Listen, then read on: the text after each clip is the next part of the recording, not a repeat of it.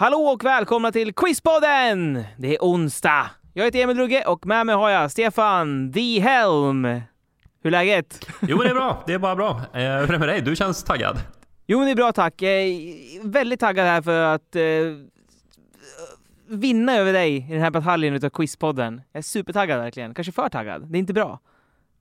Kanske kommer vi chansa kommer för självsäker och chansa på 5 poäng på en gång liksom. Ja, direkt innan jag ens ställer frågan. Ja, precis. Nej, fy fan. Är du taggad? Ja, absolut. Jag tycker att vi kör igång. Jajamän, men innan vi gör det så ska vi nämna att det är Adil Hussein som klipper och mixar det här avsnittet. Nu kör vi!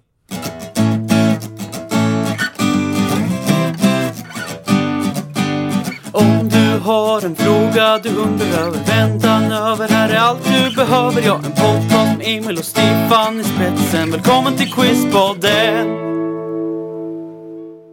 Okej Stefan, då kommer min första fråga till dig. Och den lyder som följande. James French var den sista personen som varit avrättad i Oklahoma. Han blev känd för de sista orden han sa. Och då undrar jag, vad sa han för någonting? Okej, ja, det är intressant vad man skulle ta för sista ord liksom. Ja, vad skulle du säga Stefan? De sista ord på en avrättning. Ja, jag vet inte, man skulle ju vilja göra något som han, den här French då, så man blir ihågkommen. Vill ni se min imitation av Åsa Romsons politiska karriär? Okej. Ja. Men alltså, det är rätt svårt att sätta sig in också, tänker jag, i en avrättning. Det är en rätt så här speciell situation. Och liksom, och lika att om vi skulle bli anklagade för någonting, eller vi har inte gjort något brott som berättigar avrättning. Det har vi egentligen ingen gjort, kan jag tycka. Men du förstår vad jag menar. Det är nog svårt att sätta sig in. Det är så många steg långt ifrån verkligheten man lever i. Att sätta sig in i någonting att säga. Förstår du vad jag menar? Det skulle ju också vara kul om man var liksom superhetsig. Och du vet, de håller något tal innan. Ja, nu i enlighet med den här lagen så ska Stefan avrättas här. Och man bara liksom, bla bla bla. Kör nu för fan. Jag vet så här, kom igen nu då. Tryck på knappen då. Tryck, säger jag. Tryck. Kör! Också någon som är övertaggad. Ja, precis. Ja. Okej, men vad tror du den här James French sa då? Jag tror att han blev ihågkommen då för det här, för att han sa någonting lite kul. Och då tror jag att han sa till publiken: Hey, you guys wanna see a dead body? Ja, det är faktiskt rätt nära. För det är någonting humoristiskt han sa faktiskt. Och du kan tänka att det var ett bra pressuppdåd på det här, på den här avrättningen som det var den sista. Så det var en del press där och så. Och hans sista ord var: How's this for your headline? French fries. Och det var elektriska stolen då. Just det, elektriska stolen. Ja, men det var ganska bra. Ja, alltså att ha den sinnesnärvaron, att kunna säga så innan man ska möta döden. Det kan inte jag fatta. Ja, han har nog grunnat lite på det dagarna innan där, tror du inte det? Jo, det måste han göra. Det är i och för sig, men ändå att göra kanske det är sinnesnärvaro, kanske sinnesfrånvaro rättare sagt. För att man ska kunna säga något sånt. Men en av de konstigaste sakerna som man har sagt precis innan man har dött, det är ju Walt Disney. Precis innan han ska dö så tar han ett papper och så skriver han bara Kurt Russell på det pappret. Och så dör han. Ja. Jag vet, det är helt sinnes. Men det är väl ingen som vet varför heller, eller hur? Nej, det är bara något mysterium. För att Kurt Russell då på den tiden, han var ju någon barnskådespelare för Disney Studios. Så att de hade ju liksom kännedom. Men det känns ju som så här, det är ultimate mindfuck typ. Ja, verkligen. Men det kan ju var inte så att han led av cancer, va? Eller något sånt. Att han var sjuk när han dog. Det hände inte så här knallfall att han var frisk och skrev Kurt Russell och dog. Ja. Jag tänker mig att det kanske var någonting som påverkar hjärnan, att han bara var liksom kanske medicinerad och så vidare och bara skrev någonting som han kom ihåg. Kanske hade tänkt på honom. Ja, eller så var det namnet på hans mördare. Kurt Russell, det så han måste ju ha varit typ 7-8 år då eller någonting. Det var Kurt Russell som injicerade mig med den här cancern. Hej nu. Kurt Russell är alltså upphovsman till cancer. Ja, det var Walt Disneys cancer i alla fall. Ja. Då kommer min fråga till dig, Emil. Guns N' Roses, gamla rockbandet, de har haft en fade. Alltså Axl Rose, sångaren och /gitarristen, de har liksom hatat varandra i media och inte umgåtts på 20 år. Nu har de återförenats och kört några spelningar. Och då är min fråga till dig, varför hade det här rockbandet Foo Fighters logga stort uppblåst på scenen? Ja, det känns som att det kan inte vara något misstag direkt. För då tror jag inte att Axl Rose hade äntrat scenen överhuvudtaget. Om du, ert förband Foo Fighters, vi får inte ner deras backdrop. Så du får gå på med den uppe på scenen. Det tror jag aldrig hade skett. Aldrig. Men jag vet ju att jag har sett lite så här svajiga klipp på YouTube från den här, det var Coachella-spelningen som var första, va? Spelningen de gjorde som de annonserade i alla fall. Eller visst gjorde de en mindre spelning på The Troubadour innan också kanske? Stämmer, de körde först en liten spelning på The Troubadour rockklubb i Los Angeles. Los Angeles, ja, precis. Och det är ju en liten ledtråd. De spelade först där, då hade de inte den här loggan. Sen tror jag att det var i Las Vegas de körde 2 shower. Och då började de att ha liksom ett annat bands logga då på scenen. Ja, precis. Jag är ju rätt säker på att jag kan det här svaret. För att Axl Rose bröt ju benet på mellan de här spelningarna. Alltså den på The Troubadour, Los Angeles och de spelningarna i Las Vegas. Och Dave Grohl bröt ju också som bekant benet på Ullevi. På den konserten som du var på. Och efter det så lirade han jag vet inte hur många spelningar de gjorde, men de gjorde väl bra många spelningar tror jag. Då han satt i en tron och lirade gitarr med Foo Fighters-loggan uppe på. Och jag har ju sett att Axl Rose sitter också i en tron, men jag har inte sett att det är Foo Fighters-loggan på den. Eftersom jag bara har sett liksom lite svajigare bilder. Jag har bara antagit att de inte har haft den loggan kvar. Men jag måste gå på det. Att det är samma tron som Dave Grohl har, och därför så är Foo Fighters-loggan kvar, såklart. Ja, men det stämmer, det är helt rätt. Yes, nice. Men alltså, jag måste säga det innan vi går vidare här, att Axl Rose har hoppat in i AC/DC. Och jag trodde verkligen att det skulle bli riktig kattskit av det hela. Men jag var så sjukt imponerad när jag hörde det. Jesus, kände jag. Vad är det här? Han låter ju hur bra som helst. AC/DC har inte låtit så här bra på 15 år kanske. Ja, men det är ju kul. Det är kul att det blev ett bra inhopp. Men han har ju lidit lite av sin fot här nu. Han körde första spelningen då med Guns N' Roses. Första spelningen på, jag tror att de skrev att det var på 25 år. Och under själva spelningen så stampade då sångaren Axl så hårt ner i golvet under en låt som heter Mr. Brownstone. Så han bröt inte benet, men han bröt ett ben i sin fot. Men du körde ändå klart. Jag antar att man har så mycket adrenalin och sådär när man är uppe och kör. Men efter att det här hade hänt då, så skulle de ju ha spelningar några dagar senare. Och då var det så att Dave Grohl från Foo Fighters hörde talas om det här, att Axl hade brutit någonting i foten. Så han ringde upp Axl och sa att men samma sak hände mig. Jag trillade av scenen i Ullevi, Göteborg. Och då byggde ju de en specialtron, precis som du sa. Och då sa han att jag kan köra ner den, eller jag kan liksom fixa så att du får den på något sätt till spelningen. Och allt var så kort om tid och sådär. Så då han inte att ta bort liksom Foo Fighters logga. Nej, jag förstår. Jag hoppas att det var så att Dave Grohl körde ner den. Det känns som att han skulle göra det. Jag tar mitt släp som står här i min garage, slänger upp tronen, tar några grabbar som hjälper till och bara slänger på tronen på släpet, spänner fast vidare på det, och så kör jag till Las Vegas. Och så har du tronen. Det är exakt, det liksom. Och så bara kör. Ja, nej, men så det gick ju bra. Men som du sa då, han har ju fått sitta ner på den här tronen eller stolen då i massa spelningar nu då och sjunga med benet fixerat. Okej, Stefan, då kommer min ledtrådsfråga till dig. Och jag söker en person. Yes. På 5 poäng. Den här personen är född den 17 maj 1936 i Dodge City, Kansas, och dog den 29 maj 2010 i Venice, Los Angeles, California. Så Kalifornien där då, om han dog där så misstänker jag att han var verksam där de sista åren. Och i Kalifornien där har vi ju Hollywood.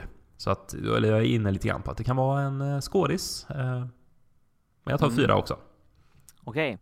På 4 poäng. Den här personen var ägare till en av USAs största konstsamlingar. Okej. Ja, konst har jag ju ganska dålig koll på, måste jag säga. Det var en gedigen konstsamling när personen ägde. Det finns ju en dokumentär som heter The Art of the Steal. Har du sett den? Nej. Den handlar om någon som hade typ jättestor konstsamling, och det var väl ändå i USA. Och han sen när han dog så handlar det här om hur folk försökte liksom komma åt den här konsten och lura iväg den typ. Men det var väl ingen kändis som gjorde detta. Nej, jag tar 3 annan. Okej, på 3 poäng.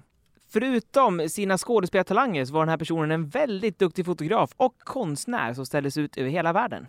Nej, jag har inget. Jag känner mig helt blank, men... Men det är rätt du var rätt ute i alla fall på första nivån där, att det är en skådis. Kan jag säga det. Ja, jag tar nästa också, så kanske jag har någon film eller så här. Jamen, på 2 poäng. Den här personen gjorde sin debut 1955 i filmen Johnny Guitar. Och han hade även mindre roller i Ung Rebell och Jätten, vilket ledde till att han blev väldigt god vän med James Dean, vars död tog honom mycket, mycket hårt. Just det, då tänkte jag säga först där när du läste frågan att okej, men är det James Dean då? Men han dog ju inte så sent som 2010. Men då känner jag mig ändå ganska säker. Jag har sett de här gamla filmerna, de är ju väldigt bra. Och jag tror väl att det här är Dennis Hopper, drar till med då. Du tar till med Dennis Hopper på 2 poäng. Ja. Okej, sista ledtråden hade varit: den här personen spelar i filmerna Easy Rider, Apocalypse Now och på senare år även filmen Speed, som är lite av en modern klassiker. Rätt svar är Dennis Hopper. Snyggt. Och Hopper dog av prostatacancer 2010 och hans sista offentliga framträdande var när han fick en stjärna på Hollywood Walk of Fame. Bara ett par veckor eller en månad innan han dog faktiskt, tror jag. Och du vet vad han gjorde då, va? Nej, vadå? Han rullade ut en liten lapp som det stod Kurt Russell på. Ja, precis. Ja, men har du sett det framträdande han gör då? Nej.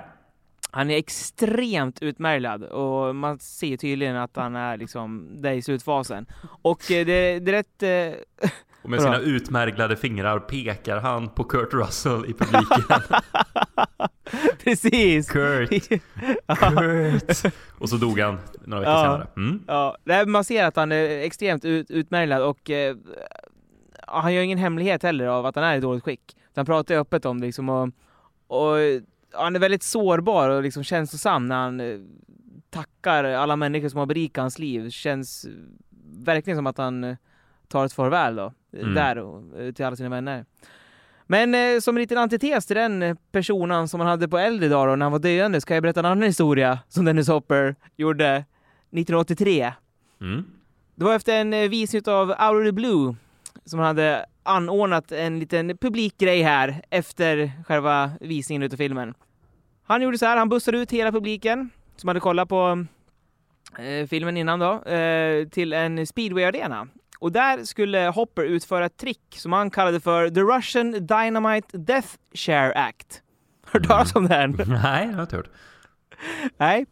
Då kan jag säga det så här att det här tricket, det går ut på att man sitter på en stol med dynamit runt om sig. Och som man tänder eld på såklart. Man tänder eld på dem och de här sprängs. De här dynamitgubbarna som man har sitter runt om.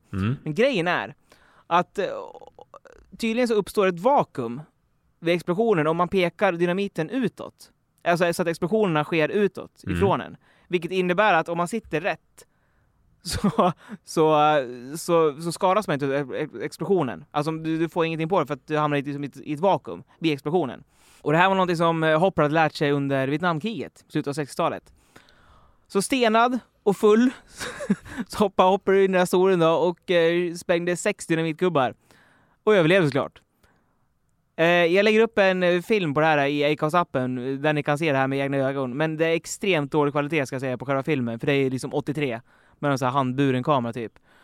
Och efter det skulle inte Hopper höra på typ flera veckor efteråt. Nej, jag tänkte säga det. Alltså, det måste ju ändå smälla ganska bra. Ja, han måste ha fått permanenta hörselskador, tänker jag, av en sån smäll. Men det är en sjuk smäll alltså. Ni får gå in och kolla på Acast-appen. Allt för konsten. Allt för konstigt, ja.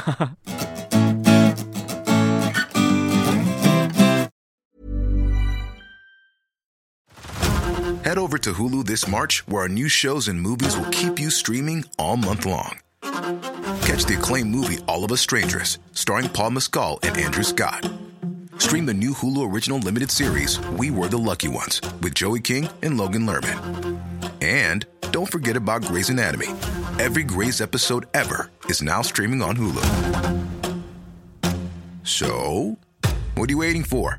Go stream something new on Hulu. Hey, I'm Ryan Reynolds. At Mint Mobile, we like to do the opposite of what Big Wireless does. They charge you a lot, we charge you a little. So naturally, when they announced they'd be raising their prices due to inflation, we decided to deflate our prices due to not hating you. That's right. We're cutting the price of Mint Unlimited from $30 a month to just $15 a month. Give it a try at mintmobile.com/switch. $45 up front for 3 months plus taxes and fees. Promo rate for new customers for limited time. Unlimited more than 40 gigabytes per month. Slows full terms at mintmobile.com.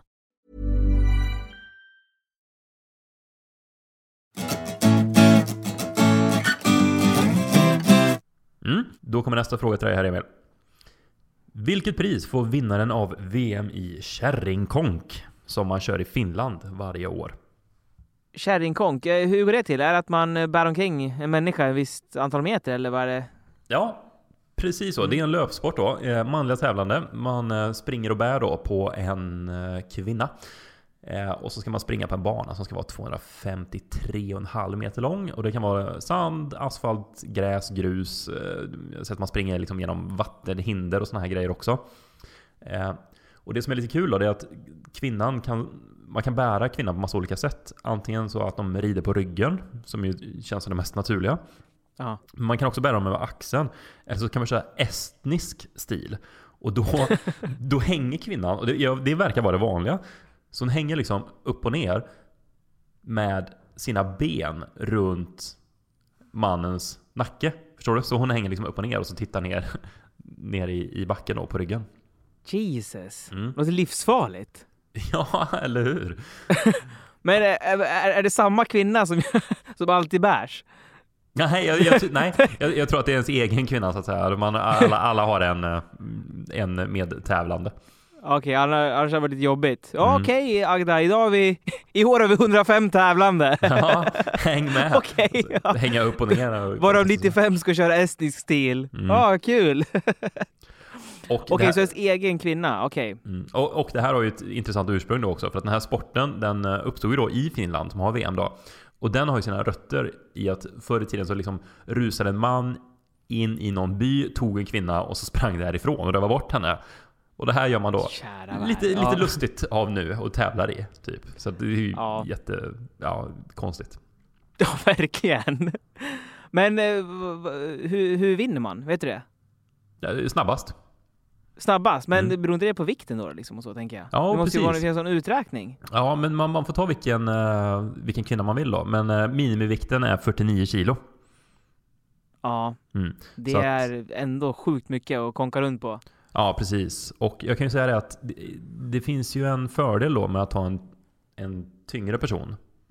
Aha. Annars tänker man att alla ska ta så lätt person som möjligt. Men det finns en liten fördel med att ha en tung person.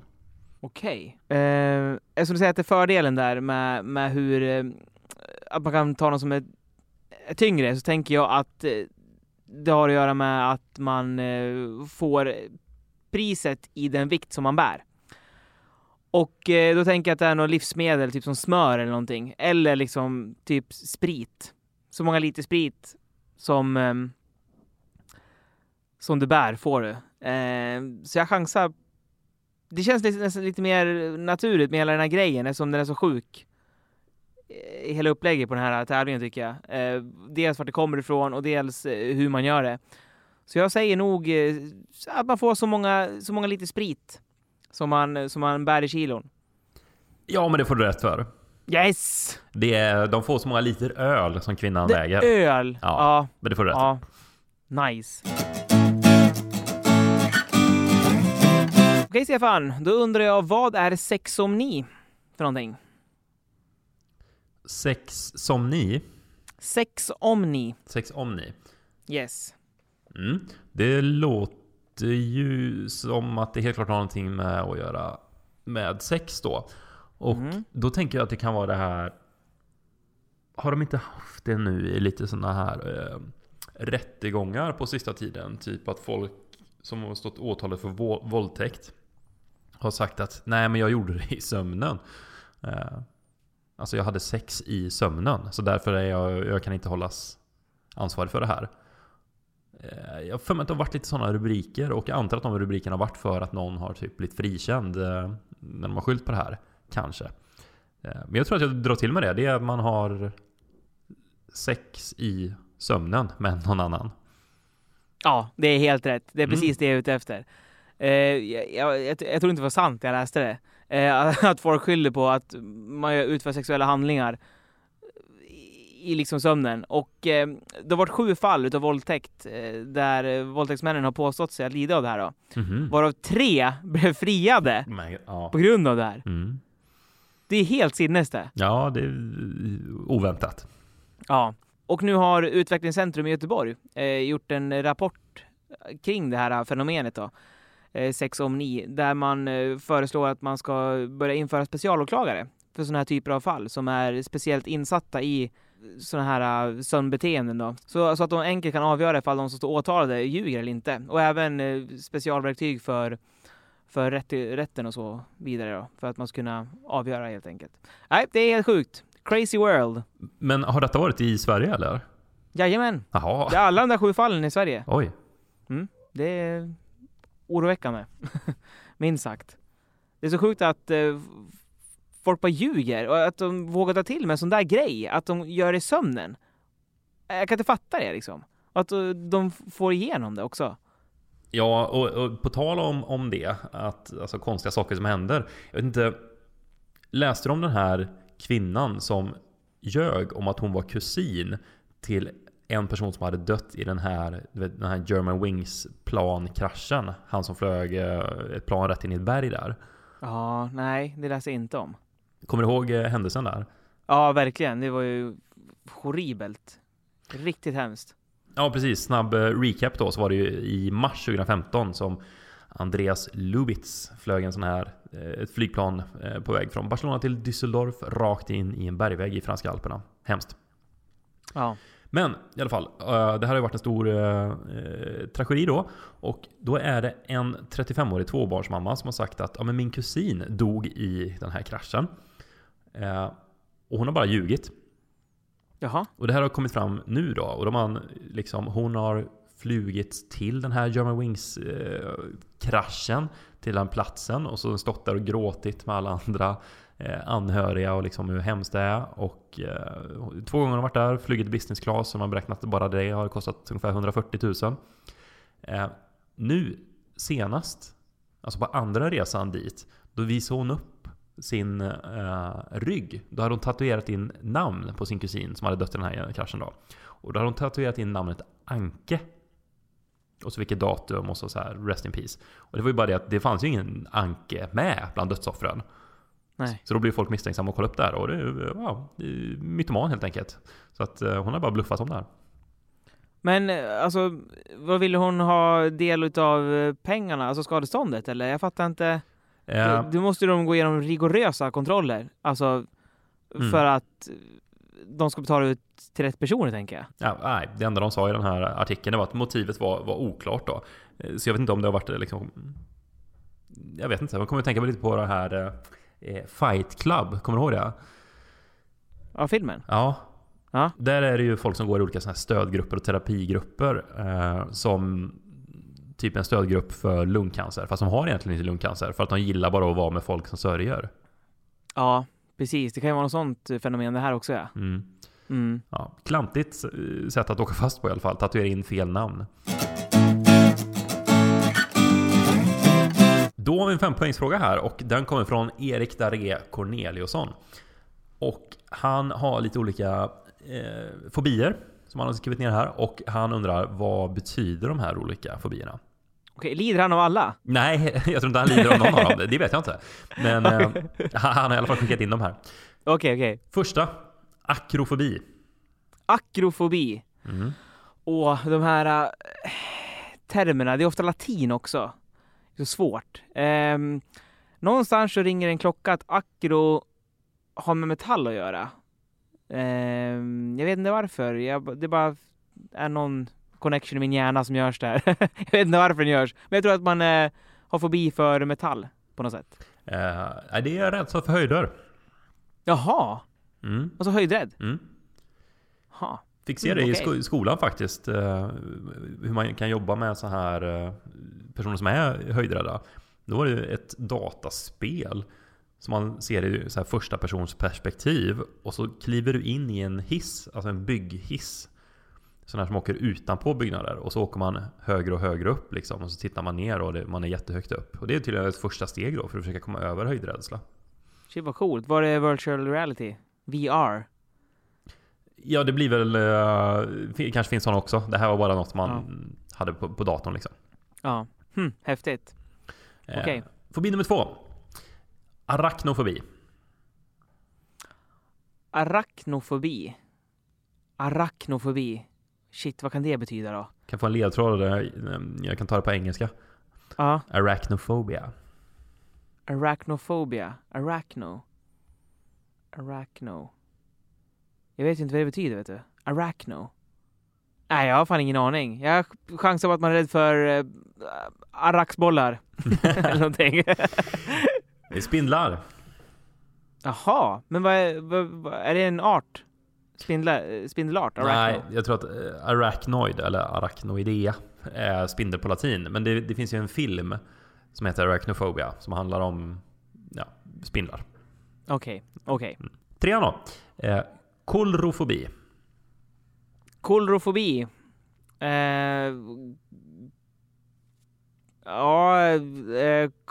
Kolro. Att man är rädd att bli förkyld. Säger jag. Bara baserat på cold. Det är rädsla för clowner. Ja. 4. Tacofobi.